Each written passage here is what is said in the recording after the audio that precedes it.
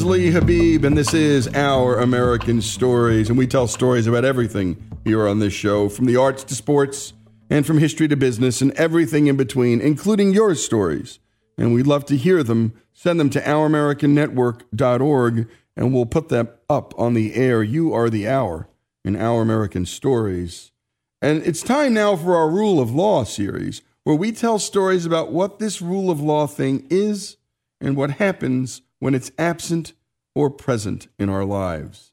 Today's edition comes from a Wisconsin father named Michael Bell.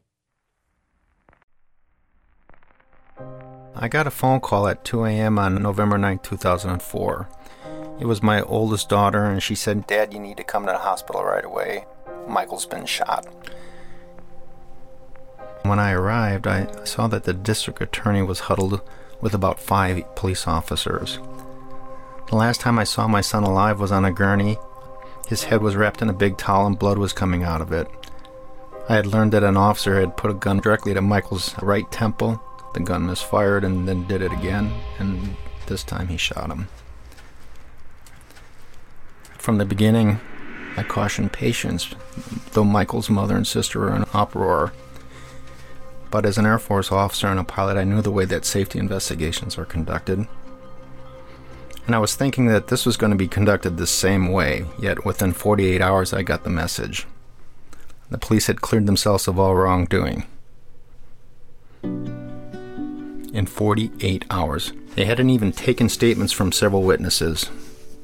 Crime lab reports showed that my son's DNA or fingerprints were not in any gun or holster, even though some of the police involved in Michael's shooting had claimed that Michael had grabbed his gun. The officer who killed my son, his name was Albert Gonzalez.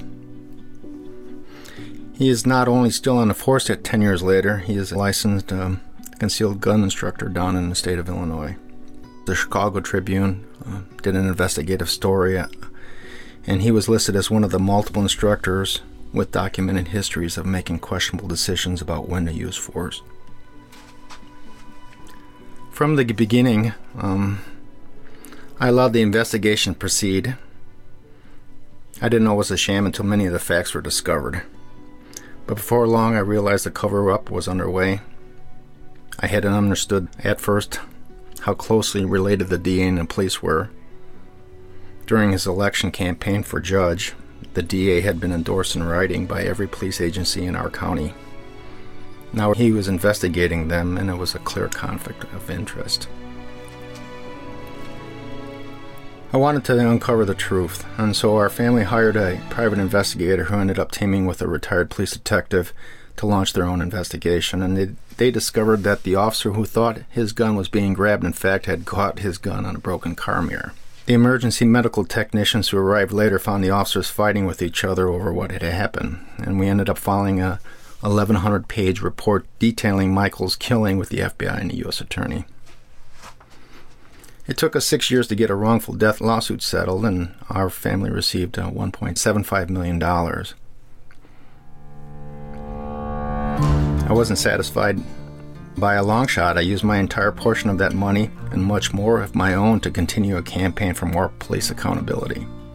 I wanted to change things for everyone else so no one else would have to go through what our family did. And we did our research. In 129 years since police and fire commissions were created in the state of Wisconsin, we could not find one single ruling by a police department, an inquest, or a police commission that a shooting by a police officer was found unjustified.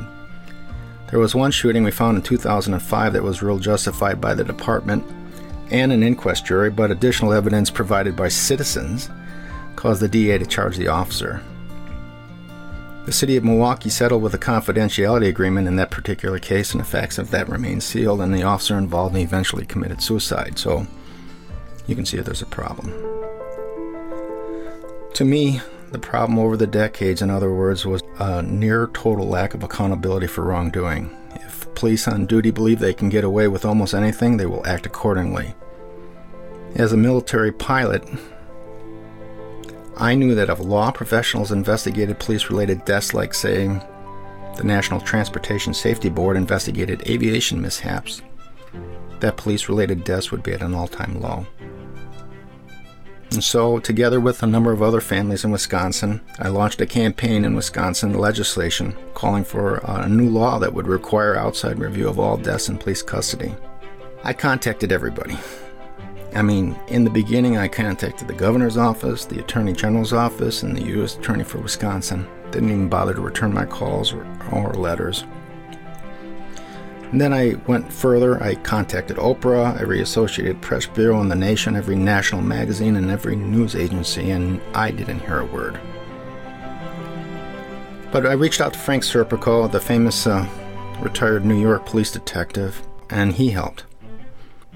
He had his own experience with taking on police corruption. I set up billboards and a website. I took out newspaper ads, including national ads in the New York Times and USA Today, and Frank Serpico allowed me to use his endorsement. When police take a life, should they investigate themselves? That's what the ad read. Finally, we began to get some movement. I was helped by a friendly Republican legislator. His name was Gary Buys, and a Democratic assemblyman. Her name was Chris Taylor. We passed a law that made Wisconsin the first state in the nation to mandate at a legislative level that police-related deaths be reviewed by an outside agency. I need you to know that I'm not anti-cop, and I'm finding that many police want change as well. It was the good officers in the state of Wisconsin that supported our bill from the inside, and it was endorsed by 5 police unions. And great job on that to Alex and Robbie, and thanks so much to Michael Bell, Sr., and condolences for your loss, first of all. What a thing to learn. And my goodness, we found out that the gun got caught in a mirror. Okay, so he thought someone was pulling at the gun, and he found out that's what happened. Why not just say that? It's okay. You made a mistake. You didn't do it on purpose. It's the cover-up that ruins everything, right? You didn't go out there to kill a kid, and you got to live with it. The cop who does this has to live with it his whole life, an accident. But don't cover it up. The family deserves to know the truth. Everyone does. And you knew the truth. It's a great story, and it's why rule of law matters in everyone's life, and that Wisconsin passed this rule, making all deaths at the hands of an officer reviewable by an outside party. I'm so proud of the people of Wisconsin and to Michael Bell Sr. Michael Bell Sr.'s story, his son's story, a great legislative story here on Our American Stories.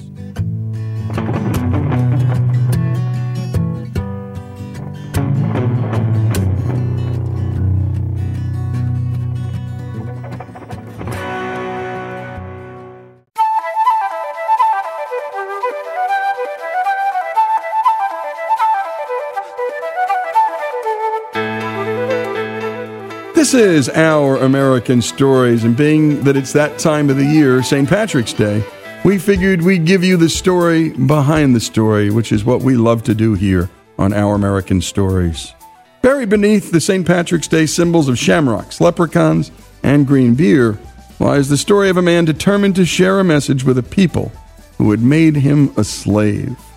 Here's Greg Hengler with the story of St. Patrick.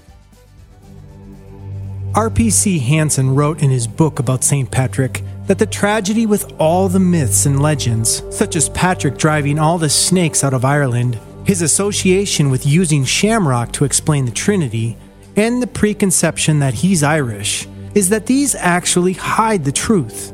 They hide the real character of the man and the power that drove Patrick to do what he did. What we are about to do is get rid of the myths and the legends and go to the primary source, the words of Patrick himself. In fact, his 5th century writings and letters, known as the Confession, are one of the earliest surviving documents in Irish history. Here's Dr. Tim Campbell, director of the St. Patrick Centre in Downpatrick, Ireland.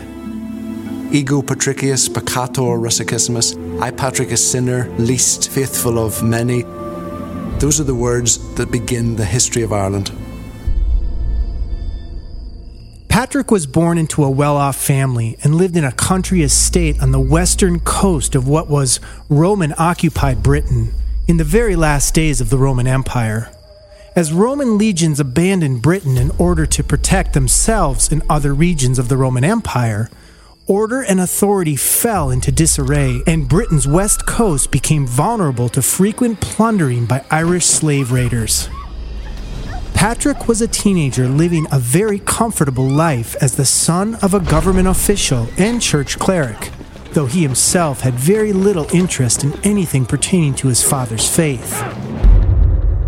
One day, Irish raiders captured the 16-year-old Patrick along with several thousand men, women, and children from the surrounding countryside, packed them tightly into holds of waiting ships, and took them to Ireland, a wild and savage place beyond the Roman reach. Patrick was sold as a slave and was made a shepherd for a very harsh master. Patrick hated the Irish, and this hatred fueled his will to live. He vowed one day to repay them for their cruelty. Here's Dr. Campbell, Elva Johnston, professor of history at University College Dublin, Patrick's biographer, Thomas O'Loughlin, and Father Billy Swan. Celtic people did not work with slaves the same way that the Romans did. They treated their slaves pretty badly, like cattle, and would have worked you until you died. Particularly as a non-Irish slave, he would have been at an even greater disadvantage because he wouldn't have been recognised almost as a person. Presumably it is a sort of meant to be slavery for life.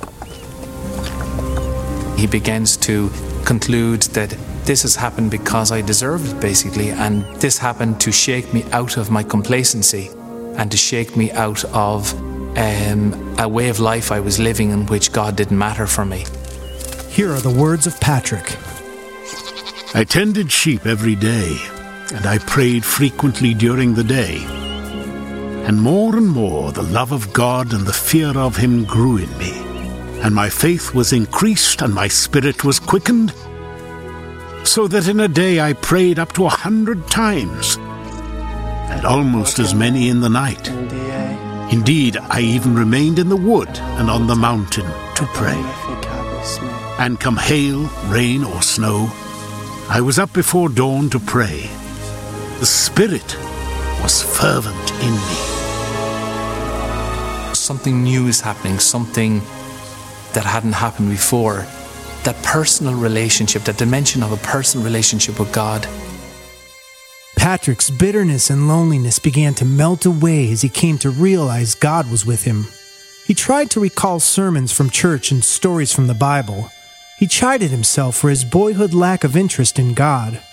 Although Patrick knew of Jesus Christ, he never cared. But now, as a slave in a strange, green, distant land, the little he had learned as a boy came flooding back to him. He didn't have a Bible, but he could pray. And as his love for God grew, his hatred for the Irish died. Patrick was held as a slave for 6 years as he continued to pray every day. Here's the words of Patrick and Patrick's biographer, Thomas O'Loughlin. It was there, indeed, that one night I heard a voice. Patrick, well have you fasted. Very soon you are to travel to your homeland. Behold, your ship is prepared.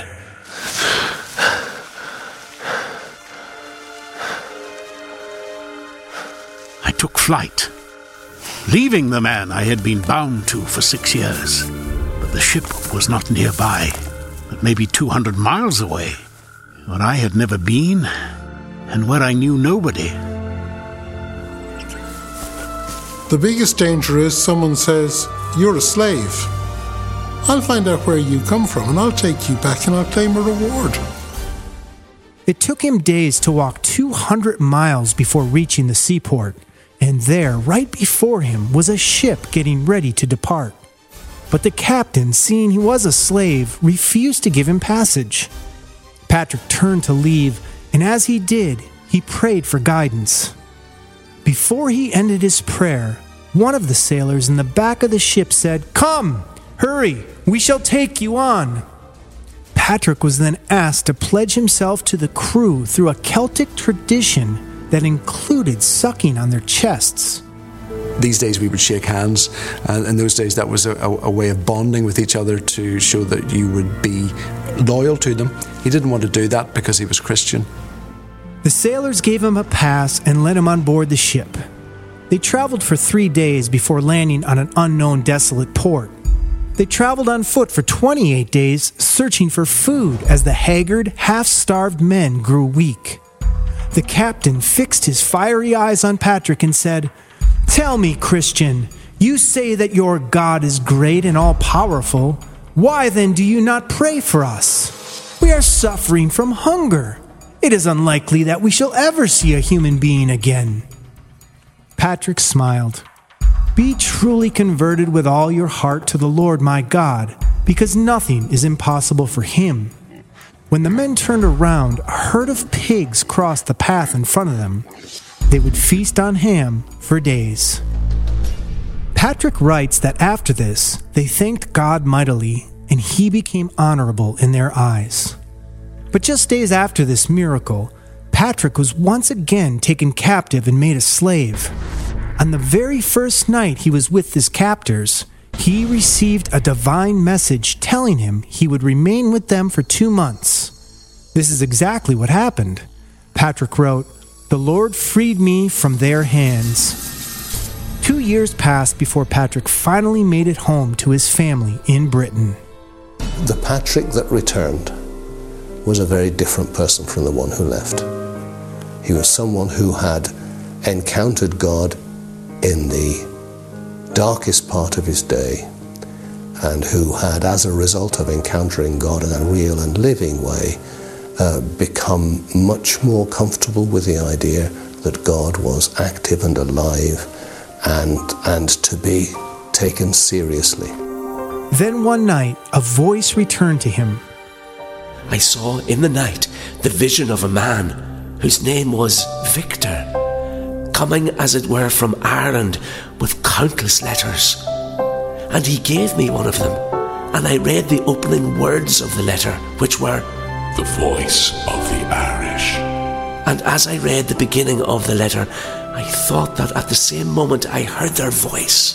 They were those beside the wood of Vauclot, which is near the western sea, and they cried out as with one voice, 'We ask you, holy boy, come and walk among us once again.'"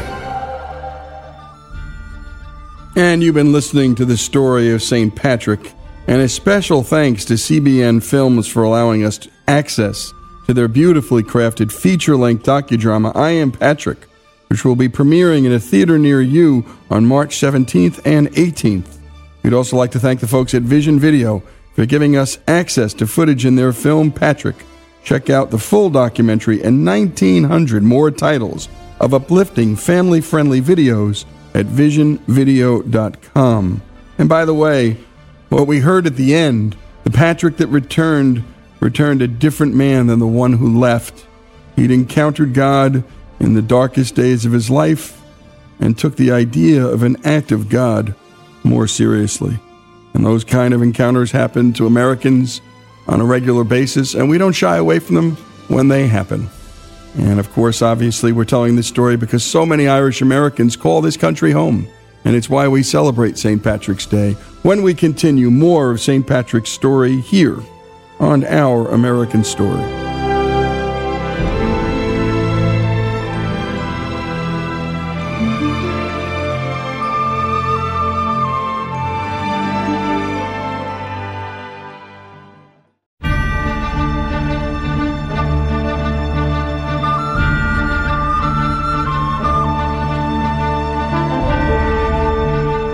And we continue with Our American Stories and the story of St. Patrick.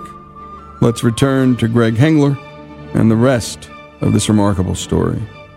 After several years in the monasteries of France, Patrick was ordained a bishop. Patrick told his church, family, and friends he would be returning to Ireland, and they were shocked.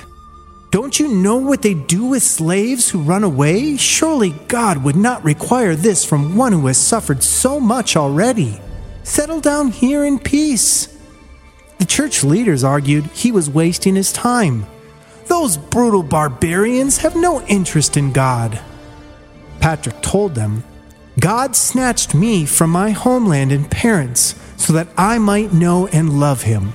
It is in Ireland that I wish to serve until I die, if the Lord would grant it to me." So Patrick, who was still a fugitive in Ireland, set his feet to walk and heart to share the gospel message to the Irish everywhere, beginning in the year 432. The pre-Christian Druids were a powerful force in 5th century Ireland. These Celtic religious leaders were part of a pagan priesthood and would be rivals to Patrick's ministry. The Druids hated him for leading people away from their idols. They robbed, beat, imprisoned, and tortured him. He was enslaved a 3rd time. 12 times his enemies nearly killed him, but always the Lord rescued him. He sells his nobility, which I take to be a reference to him selling essentially his inheritance. It's almost like a form of seed funding, which will enable him to get to Ireland. Here's Patrick, Alan Harper, Chris Seaton, co-author of New Celts, and Father Neil Carlin. It was not my grace, but God, who conquered in me and who resisted them all, that I might come to the Irish nations to preach the gospel. He established his great stone church on the hilltop. The site is strategically located on one of the main transportation routes in inland Ireland. That makes this an extremely significant and important place from which to conduct your mission. Patrick did break the mould of the church of that time. Being in that sense quite radical and an outsider, I think that to me is an authentic pattern that resonates with the New Testament. Think of John the Baptist, think of Jesus. They were not comfortable within the institutional structures of the church. So much of church leadership was quite locked into an earthly security, a worldly security, whereas what Patrick did was completely counterintuitive, to go to one of the more wild and unwelcoming places. Patrick needed an awful lot of conviction in his heart, but he needed a lot of fire in his blood to be able to do what he did, which was effectively change a nation. I think one of the things that most interests me about Patrick is that he came into what was a situation of social difficulties and considerable conflict with a completely revolutionary message, which, yes, he had to use local influence to spread, but which totally transcended the circumstances of the local divisions and disputes. He comes across from his writings as a very humble man, a man who knew his frailty, talking of himself as a great sinner, like all the saints seem to do. And I often think it's like you come into the sun and you see the dust coming through a beautiful window in a building. You didn't see the dust before the sunlight shone through that light. And I often think of the saints like that, because to you and I, they're not great sinners. But as they came close to the great light and are aware of the great God, they become more and more aware of their sin, and yet more and more aware of God's mercy. Patrick converted thousands to Christianity. He opposed slavers, Irish kings, druids, and most of all, hostility from his fellow Christians. Here again is Dr. Tim Campbell. Patrick went AWOL, and we just don't know how that all panned out. He said that he wanted to spend the rest of his life in Ireland because that's what God demanded. Therefore, we got to guess that he never did go back. Patrick died of old age and was buried in Northern Ireland in the year 461 on March 17th, the day we celebrate St. Patrick's Day. Not long after Patrick's death, the Roman Empire fell, and Western Europe drifted into the Middle Ages. But Patrick's work was not in vain. As Christianity established itself, as it became more vibrant, it became known as the land of saints and scholars, and that led in turn to a whole proliferation of Christian missionaries leaving Ireland and flooding continental Europe. Patrick's story began a chain of events that is quite remarkable in the impact that it had. He wore out many more pairs of sandals in death than he did in life. And he's still going. People are still reading his confession and still being interested in Christianity because he wrote his message down.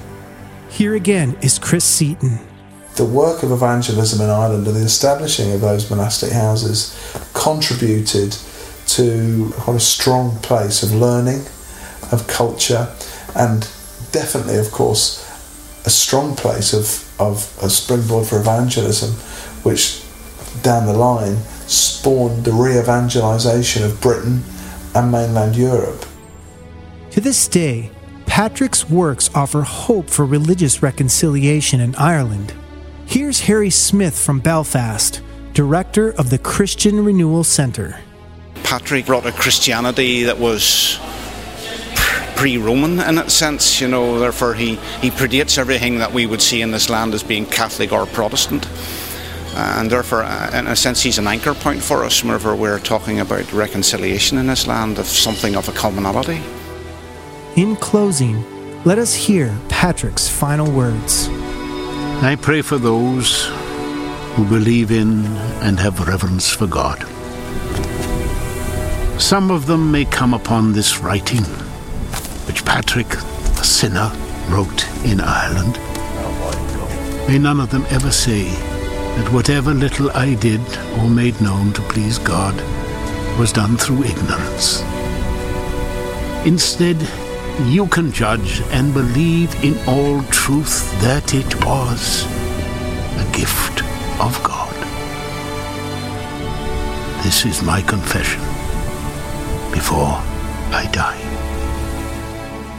I'm Greg Hengler, and from all of us here at Our American Stories, have a great St. Patrick's Day.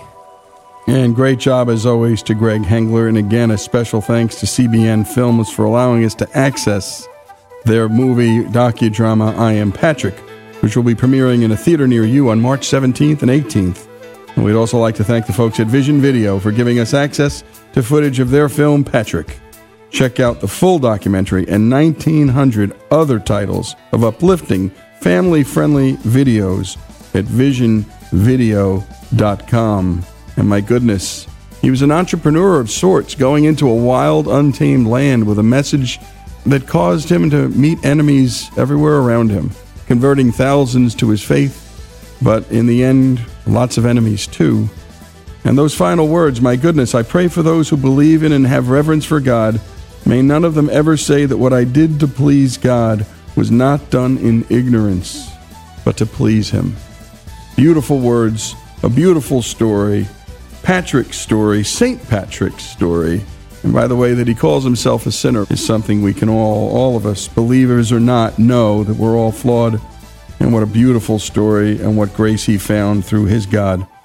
A great story, a great Irish story, a great human story here on Our American Stories.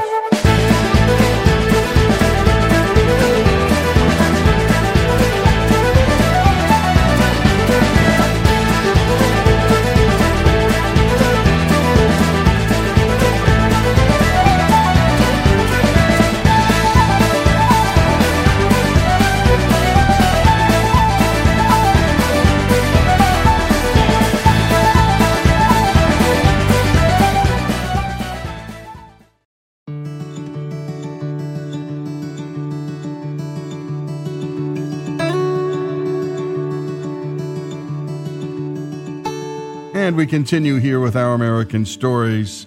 And this next one is about a really serious subject and one that affects so many millions of American families. And we're talking about Alzheimer's disease.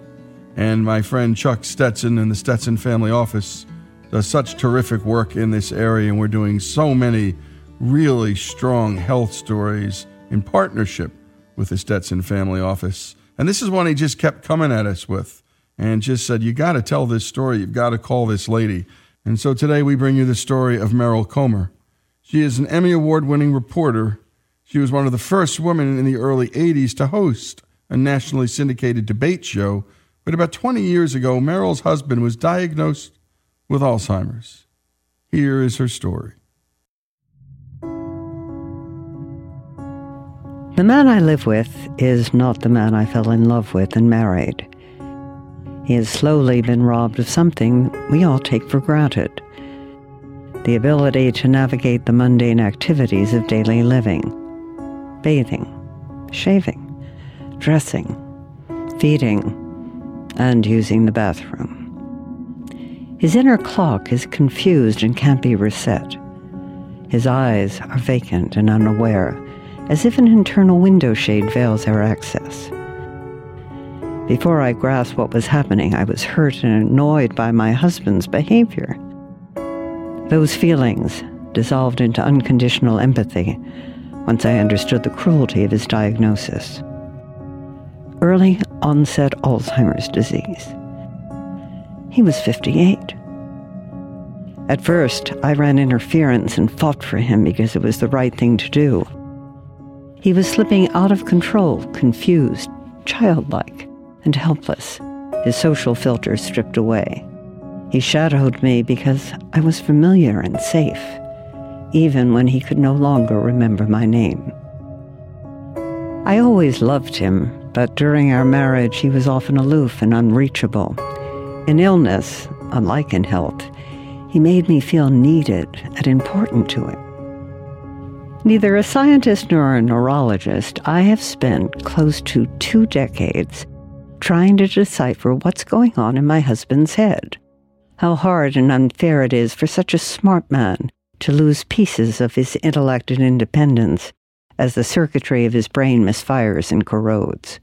No new short-term memories stick. His internal navigational compass is shut down. His disease is my crossword puzzle. Harvey has long forgotten me, but I am constant as his co-pilot and guardian. Every conversation is inclusive and respectful, even though he is often unintelligible or mute. It is a charade that never ends. I bear the burden of all decisions for us both. The demons and terror of his world define mine. Any challenge is self-defeating. I play into his reality and pretend that his fate and our life together are not doomed. Unfortunately, I know better. Alzheimer's distorts and destroys shared memories that bind family ties. Caregivers are not unlike victims who survive a hurricane and find ourselves sifting through the rubble to rescue faded, storm-drenched photos or sentimental objects. We piece together what's left of our past and struggle to put down building blocks for the future. I need to make some sense of my journey through this storm. My bookshelf is lined with tomes on dementia care, yet the page I need always seems to be missing. Each brain unravels in its own quirky and idiosyncratic way. I have learned firsthand that there is no single solution to taking care of someone with dementia. Many times, personal stories involving Alzheimer's gloss over the unseemly details of care. They're written as love stories of unquestioned devotion, or living memorials to honor someone during better times. Why not? As spouses and caregivers, we deserve to do whatever works for us. It's our version of pain management. But I never wanted to embellish or soften the edges around the truth. It does not do justice to the cruelty of the disease. I offer you my own experiences from a position of hard-won humility. I hope you will thread them with your own. When I say I have cared full-time for Harvey in our home all these years, many ask me why. Even now, there is always an initial reflex that makes me want to say, do I really need to explain myself after all I've been through? I realize that the question is a natural one, a human one, a social one.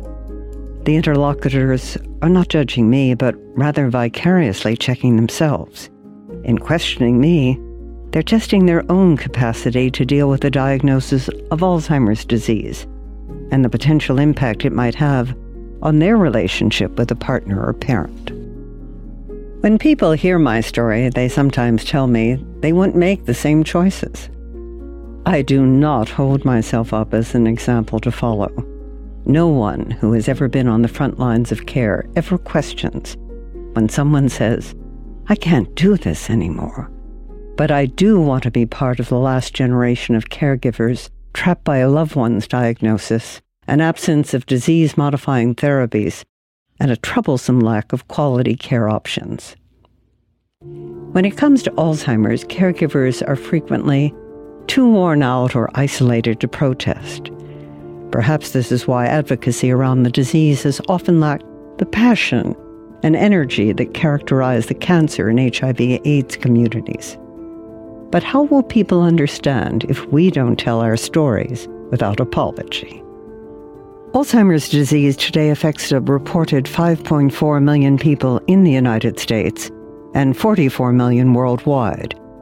Like a stealth invader, it is quietly dementing aging populations globally while pushing past cancer and HIV/AIDS as the most critical public health problem of our time. Every 68 seconds, another of us falls victim, yet 50% of those with dementia never get diagnosed. There is not a single FDA-approved drug that actually slows the progression of Alzheimer's disease. There have been too many failed late-stage clinical trials with promising drugs that seemed to work until it became clear they did not. Sometimes I think we'd be better off if Alzheimer's disease was a brand new emergency instead of a century-old threat to which we had somehow become inured. Perhaps people would understand that when it comes to this disease, everyone is a stakeholder because everyone is at risk. There are also 15 million caregivers just like me, unintended victims, and not among the official count. Add to our legions those caring for loved ones young and old with diseases of the brain, traumatic brain injuries, and other chronic diseases complicated by a memory disorder. We speak the same language. Our numbers amplify the collective pain that makes it impossible for me to rest.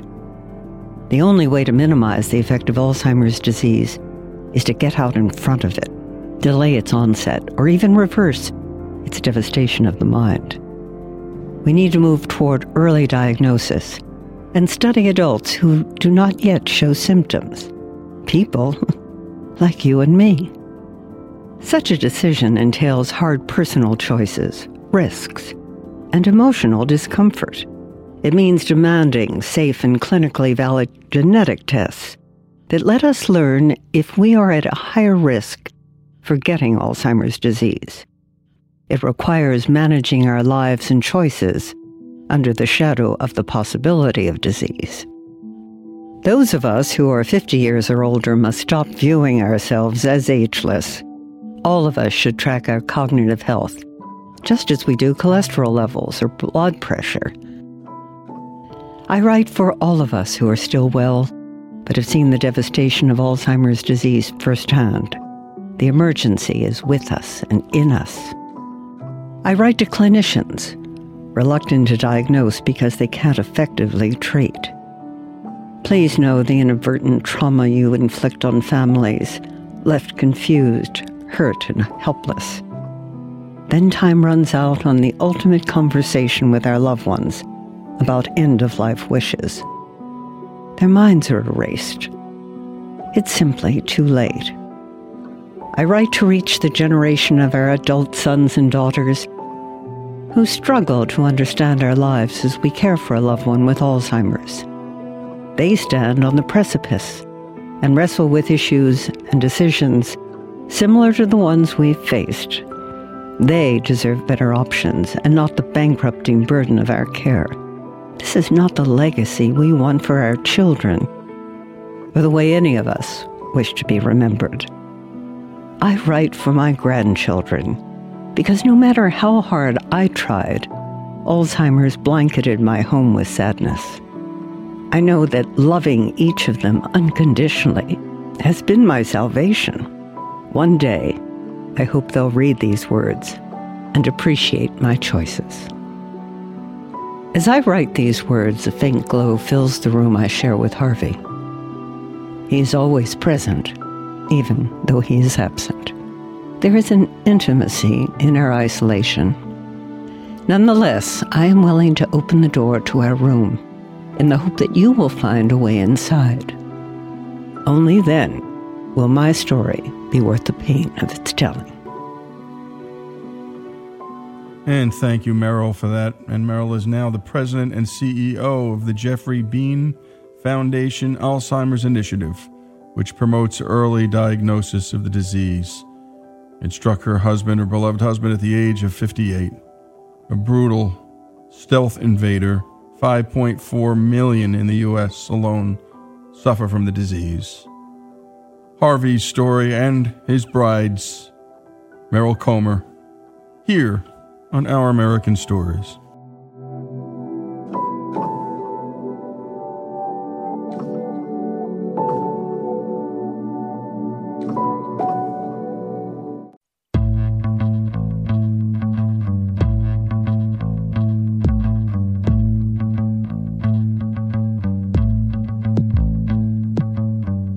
This is Lee Habib, and this is Our American Stories, and we tell stories about everything here on this show, from the arts to sports, and from business to history, and everything in between, including your stories. Send them to ouramericannetwork.org.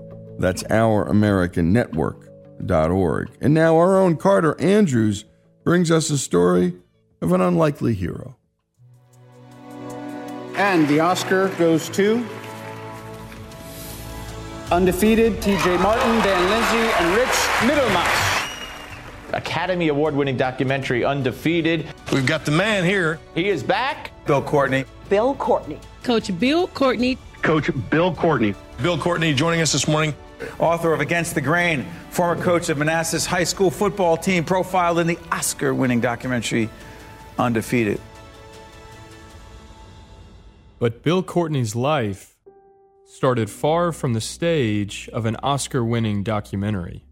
Grew up in Memphis. My dad and mom were divorced when I was 4. I never really, other than my grandfathers, never really had a consistent father figure in my life. My father figures were my coaches. My mom was a loving, caring woman and did the best she could for me. She made some bad choices, was married and divorced 5 times. My mom's 4th husband shot at me down a hallway with a .38 caliber pistol when I was 17. One of the first real fights I ever got into was with one of my mom's husbands. And as a result, I identify with many kids who are fatherless. I understand that you stick your chest out every day and you carry yourself with a little extra bravado to hide the hurt and pain that manifests itself inside one's psyche as a result of trying to understand as a young man why your father doesn't want to have anything to do with you. I mean, I wasn't an All-American, but I was a pretty good football player, and I can't remember the game or the year, but I scored a touchdown with like 6 seconds left, and then I kicked the extra point to win the game.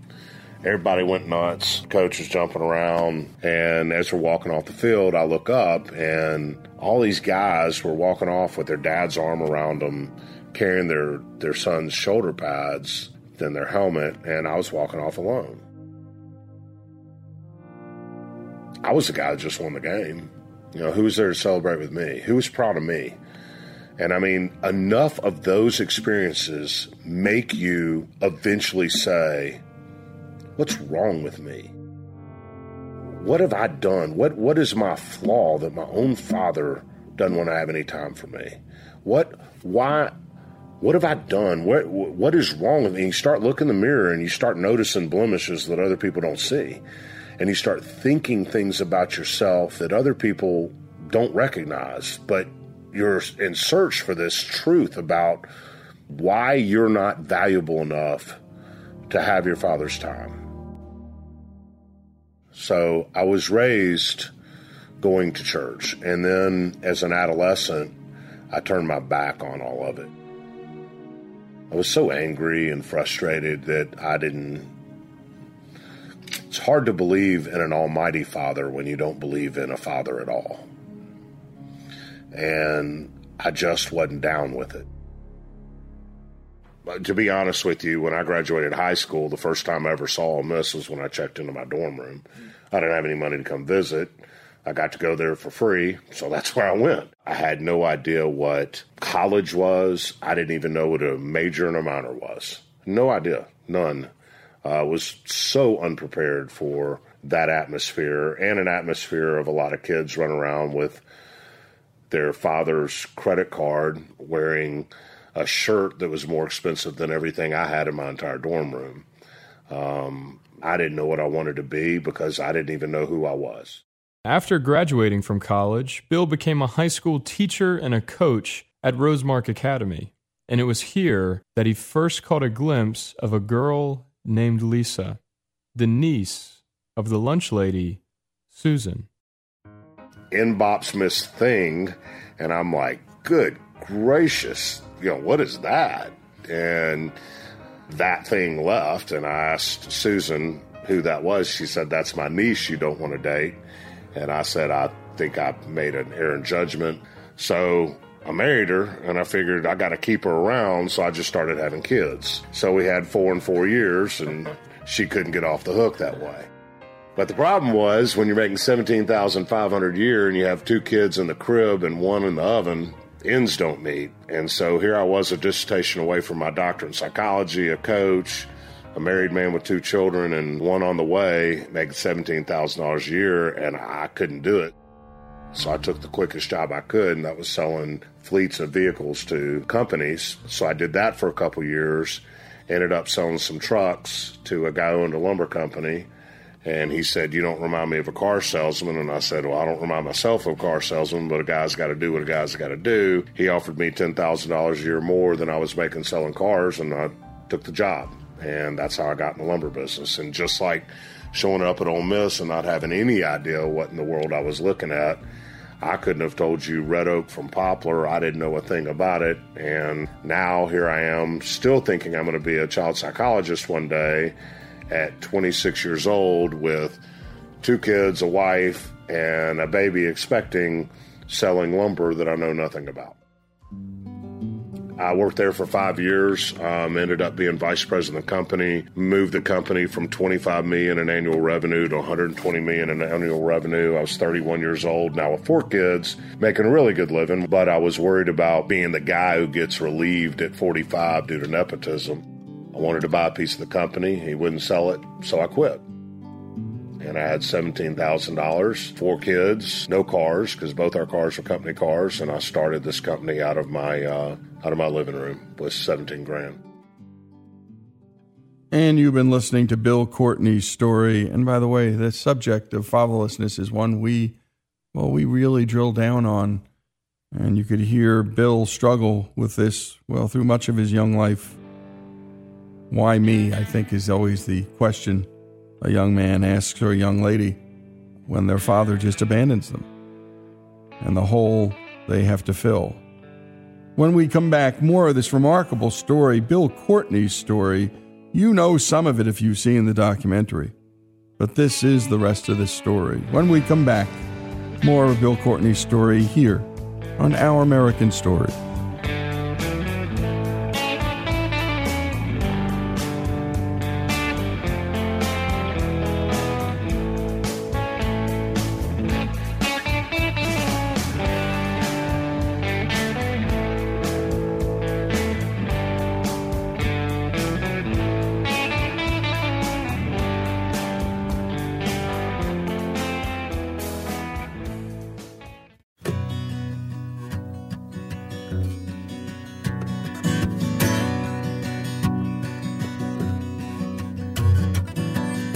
And we continue with Our American Stories and Bill Courtney's story. With only $17,000 to his name, this husband and father of 4 quit his job to start a lumber company called Classic American Hardwood right out of his living room. Let's return to Bill. We opened the doors on September 1st, 2001. I'd borrowed everything I could borrow. I'd hawked my house, sold all my money. We were literally back to eating ramen noodles again, and 11 days later, the planes flew into the buildings. The economy just shut off. I mean, the whole world was paralyzed. So I knew I'd just blown it, and was going to be broke. And somehow we pieced together enough business to make it through 4, 5, 6 months of that. And then things started to turn into normalcy, and I bought a little piece of land and one building on it, which was built in 1889, and went to North Carolina and bought some old broke-down equipment, literally drugged some of it out of the weeds from behind big plants and paid cash for it, brought it back here, put it together, started it working, and started with 12 guys. And it was tenuous. Some people think commitment is, if I tell you I'm going to be somewhere at 10, I show up at 10. Some people think commitment is, if I'm going to do a good job, I'm going to work my 8 hours and be committed. I think of commitment as a whole different thing. I think the greatest measure of the success of a leader is the actions of the followers. And so if the followers are doing well, and the followers are acting right, then I'll show you good leadership.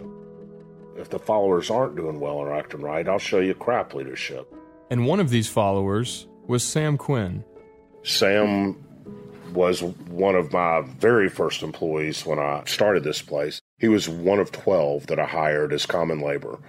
And I mean, Sam was almost 40 at the time, and most common labor in the lumber business it's backbreaking work. It's hard work. I mean, pulling lumber doesn't sound like something so difficult, but trust me, 80,000 board feet of lumber coming at you in an 8-hour day where you get zero break except lunch, and you're pulling 50 to 100-pound boards second after second onto a pack of lumber. It's hard. It's hard for a young man in shape, much less a 40-year-old guy, much less a 40-year-old guy that Sam Quinn was, living in a Lighthouse Ministries, which was a homeless shelter, having had problems with the law, problems with alcohol addiction, and who probably didn't eat but a meal a day. He was a Marine. He started off his life the right way, and he got sideways, and he got caught. And he went to work. And after about a week, I noticed this guy just working his rear end off, and I liked him, so I gave him a 50-cent an hour raise, which I didn't have. But I liked his work ethic. It looked like this was a guy who wanted to be part of something and wanted more than just a check. And one Friday, our tilt hoist broke. Now, a tilt hoist, to your listeners, won't mean anything, but basically, it's a very large, heavy piece of machinery that lifts a pack of lumber up, hoists it in the air, and then tilts it so that layers of lumber can singulate. Board by board by board can come off onto conveyors and chains. So it's how you get a pack of lumber broken down into individual boards in an automated fashion. Our tilt hoist broke, and it's at the front of the manufacturing line. If you don't have a tilt hoist, you can't do anything else. And it broke like Friday right before quitting time at 3:20. And it was really messed up. And the work I was going to have to do to it was a week's worth of work. But we had to be running Monday because back then every day mattered, and we had very little cash flow. And I couldn't be without lumber run and sold, or I would have run out of cash and likely been broke. So 3:30 happened, and I and a guy I had handling maintenance and one of my salesmen got the tools out, went to work on it. Torches, welding, refabbing, replacing bearings, and just all kinds of very heavy industrial work. And at about 5 o'clock, I looked up, and Sam was standing there. And I said, "Sam, what are you doing?" And he said, "I'm here to help you with the tilt hoist." And I said, "Sam, I can't pay you more than 40 hours a week, and I sure can't pay you time and a half overtime, and we're going to be here all weekend. I don't even think we'll go home." And I said, "I can't pay you, Sam." And he said, "It's my company too. I want to help." And I said, "Sam, I can't pay you." He said, "Don't pay me." And I said, "Sam, I don't feel right about that. Go home." And he wouldn't. And we saw from Friday morning until Monday morning, we saw the sun rise 4 times before any of us got to go home. Took brief naps laying on top of machinery and packs of lumber covered in grease and oil.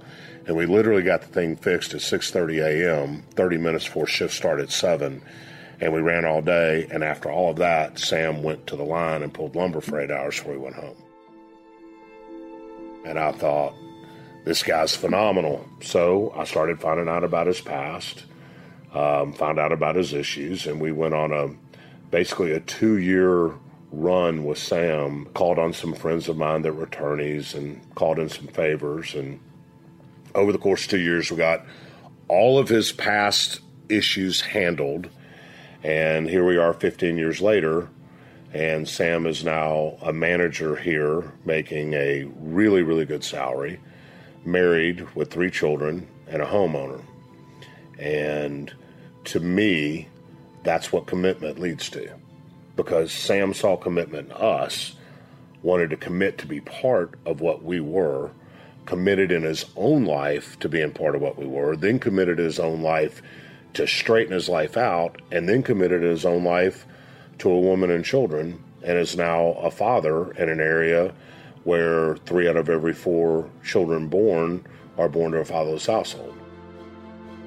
To me, that is the success of my business. It's what I mean when I say success and excellence is not measured by commas in a bank statement. It's measured in so many more important, meaningful ways. And Sam Quinn is a measure of my success, and his children will be a measure of his, all because he saw something worth committing to. Because of their shared commitment, Classic American Hardwood has grown to $55 million in annual revenue, employs 140 people, and has opened offices in Vietnam and Shanghai. But don't let the successes of Bill or the trials faced by Sam fool you about who they truly are. People look at me as a white business owner with a book and an Academy Award and all that, and it takes them about 3.5 seconds to sum me up. They assume they know who I am and what I'm about by the tags associated with my subgroup. The truth is, I grew up lower income Memphis, and my reality is I know what it means to be broke. I know what it means to worry about whether you have dinner or not. In the same respect, Sam Quinn is a 50-something-year-old black dude who has had a couple DUIs and had some problems with the law, and former addict, and we know what that looks like, right? That demographic's obvious. We've seen it on TV. There's movies about it. There's TV shows about it. We know what he is. Sam Quinn's a father and a husband and a homeowner and a manager at a business who works his ass off every day. But people will sum up Sam the minute they look at him. The act of driving down the interstate, in Memphis, I can give you the names of 4 or 5 streets like Warford and Hollywood and Mill Branch. Every city has them. But it's the streets when you're driving down the interstate and you go over the overpass, you think, this is not where I want a flat tire, right? Those exits. And there's this segment of society that thinks as they pass over those exits and they peer over the side and they see the disenfranchisement and the hopelessness and the loss and the poverty, they think, gosh, somebody ought to do something about that. They think that sentiment matters. You know, my suggestion is tilt the rearview mirror about 40 degrees and say, I ought to do something about that. I don't think it starts with fancy people with nice suits talking big words on CNN and Fox. I think it starts with an army of normal folks just deciding, I can help. And that's exactly what Bill was about to do. A normal guy who made the decision that he could help by coaching football at an impoverished, gang-ridden school in inner-city Memphis called Manassas High School. After the break, you'll see what happens next when Bill Courtney steps on campus. This is Our American Stories. Bill Courtney's story continues after these messages.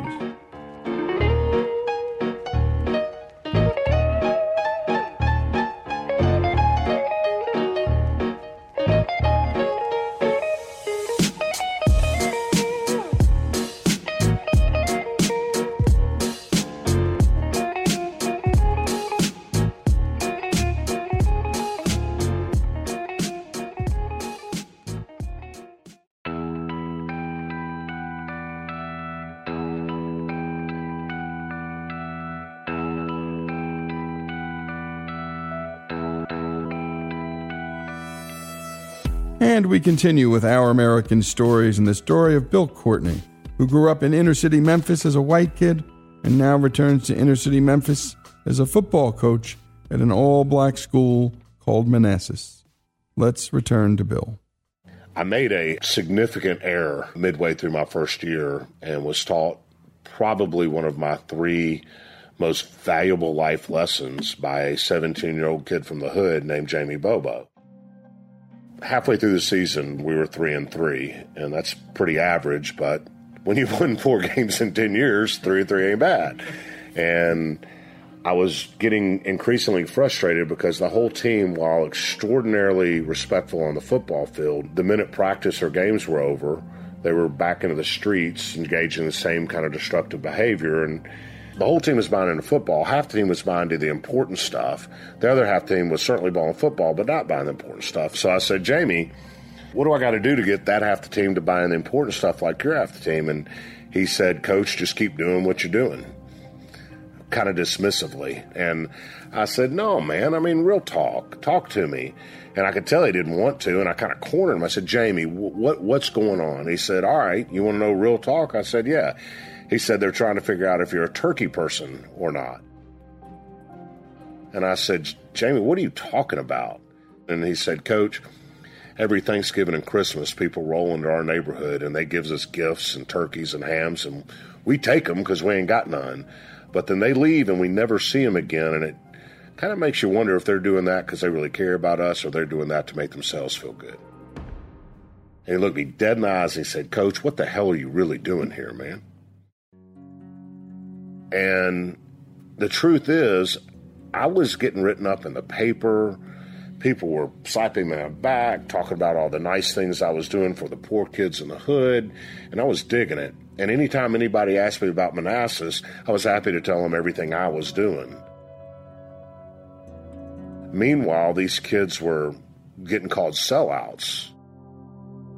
You know, what you want to list that white coach for? You know, I had kids doing homework, and friends of theirs were calling them chumps. I had kids that had to get beaten out of gangs in order to play football. I had kids sleeping in the tub.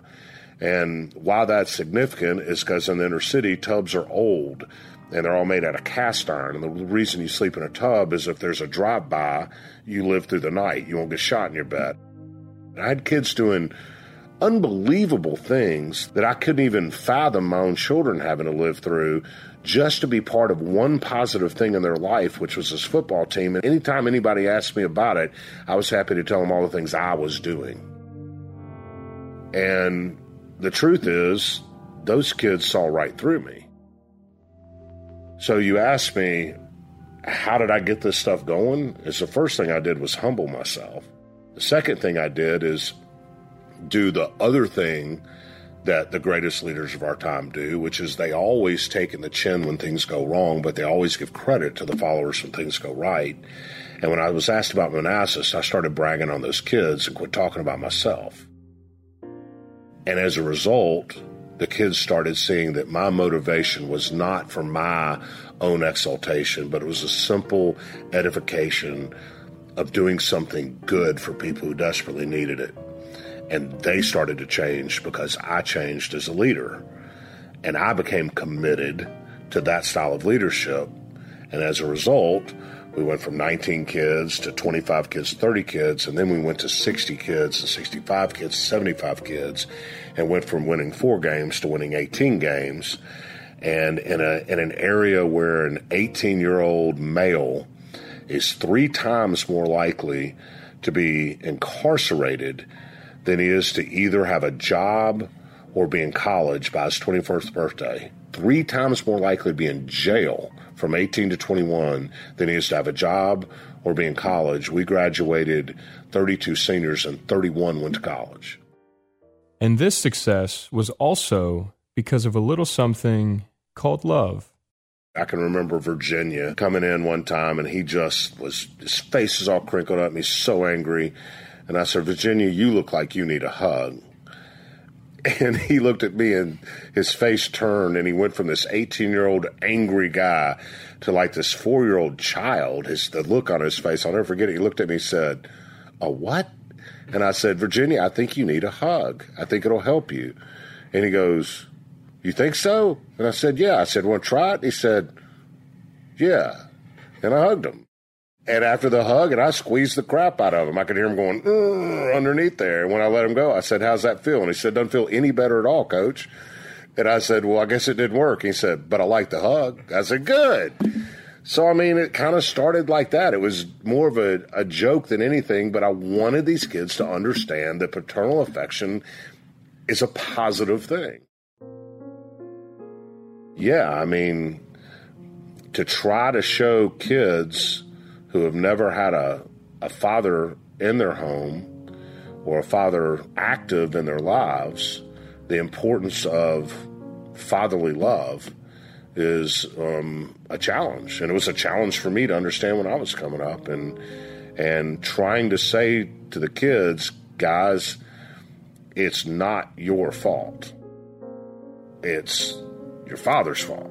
He's the grown-up. He's the one that had lack commitment. All you did was get born and try to grow up. It's not you. But don't let yourself go there later in life, because it could be you if you're going to be that kind of father. And one player who especially had an impact on Bill was Chavis Daniels. Chavis Daniels, who came to us as a freshman, and his first 5 games, he had like 61 tackles as a freshman in varsity football, and I thought this kid's going to be a Division I freak, and then he disappeared. And then I didn't see him again to his junior year, and what I found out is he got pulled over. He was 15. Everybody else in the car was an adult. There was a bunch of guns, a bunch of dope in the trunk. Everybody went to jail.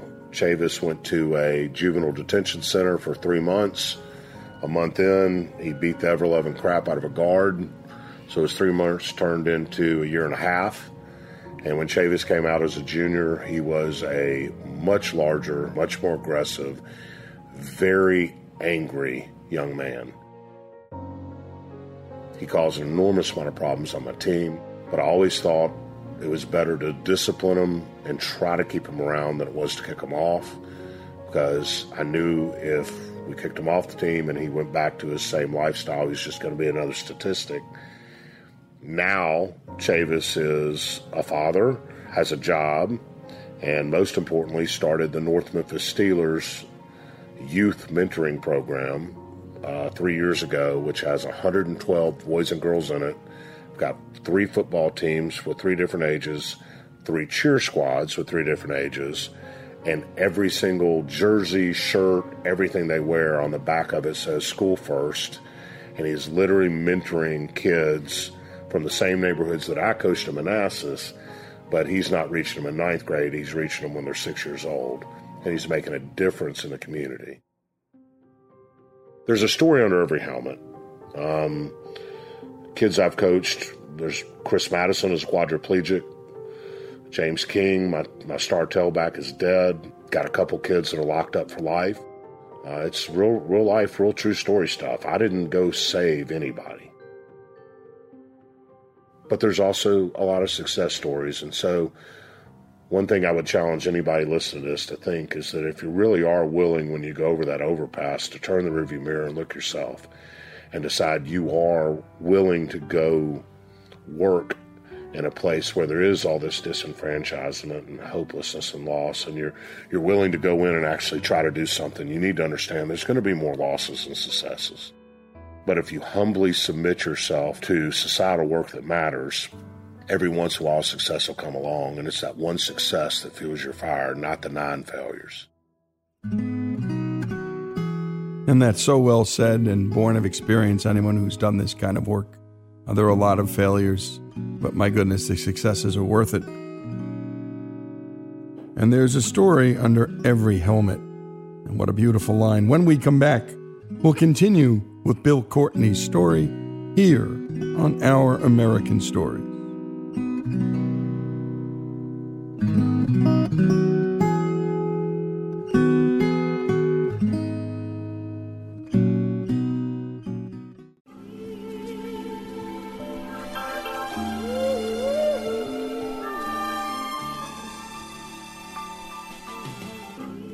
And we return to Our American Stories in the final portion of Bill Courtney's remarkable story. Earlier, Bill had said that he had trouble believing that he could have a father in heaven when he didn't have a father here on earth. But in his senior year of college, Bill returned to church and told us, quote, "We're Christians because we need it. We are awful, horrible people who have just recognized that we need this faith and this salvation." Let's go back to Bill on his wife, Lisa. Lisa loves shrimp. And so I was traveling back from a business trip down in Gulfport, and she told me to go down the docks and get some fresh shrimp. I said I didn't have a cooler, and she said, "Buy one," and hung up. So I went and got a cooler and got some bags of ice, and I went down on the docks to get some fresh shrimp, and then boogie my home so she could have her fresh boiled shrimp, which is great. Until pulling up to find that the dock wasn't the most pleasant place to be. It is the stinkiest, foulest smelling, stagnant, hot water, fish head, roast, and I'm sitting there trying to choke down this rancid air. And then the shrimp boats start coming in. And I'm like, thank goodness, I'm about to get the shrimp, get the hell out of here. I'm already an hour behind. I had to go to Target and get this stupid cooler. And I'm sitting there, and the fishermen show up with the shrimp. And when I thought there was nothing more rancid and disgusting than the docks, I started talking to the fishermen themselves. They've got 3 or 4 teeth. They've got Marlboro Reds rolled up. They got on their wife beater. Deodorant is more of a suggestion than a requirement. They've been out there before the sun came up. They're coming in when the suns go down. They've been sweating. They've got sulfur all over them. And I get my shrimp, I hold my nose, I give my money, and I just get the hell out of Dodge. And I'm about Jackson, Mississippi, when I think, isn't it ironic? Those are the nastiest people on the face of the earth, and that's exactly who Christ surrounded himself with. Fishermen and hookers. And it is just so poignant to me that being Christ-like is getting down into the areas of our society and community that were needed the most, being humble and not telling people that if you don't think like me, you're doomed, but just showing them what a Christian looks like by your actions. I think if the Savior of the universe decided those are the people he's going to surround himself with, that's good enough for me. And as they say, behind every successful man, there's an even stronger woman. And this story is no different. Lisa Courtney is one of the strongest people I know. Look, if any women are listening to this, try to imagine having a 1-year-old, a 2-year-old, a 3-year-old, and being 5 months pregnant and going through Walmart. Try to imagine having a 2, 3, 4, and 5-year-old and getting them dressed all for church or to go anywhere. At the same time I was starting my business, I was also coaching Manassas. And my God, I don't know how she did what she did. I was too young and immature and stupid to realize how hard I was making life on her. And I was too young and stupid and immature to realize the great depth of appreciation I should have had for her selflessness to allow me to start this business and coach football. My wife allowed me to have my cake and eat it too. Some have said that Bill saved the kids at Manassas, but Bill completely rejects this and says that they actually saved him, and Lisa knew he needed that saving, which is why she let him have his cake and eat it too. The kids at Manassas, I can give you all the demographics, but it's all the stereotypical demographics. I mean, honestly, 97% of the people that live in the neighborhoods that kids go to Manassas, 97% of them do not own a home. Only 1.3% have a bachelor's degree. Only 55% have a college or GED equivalent. The average median income is under $10,000 annually. It is poverty.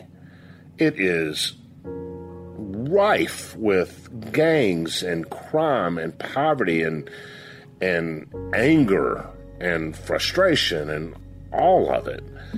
And the reason I'm saying all this is to see those kids start adhering to fundamental tenets and principles after only a few years of work and start bettering their own lives and start going to college and they saved me. They renewed my sense of optimism that we can fix what ails us. They renewed my belief in humanity. Listen, let's be candid.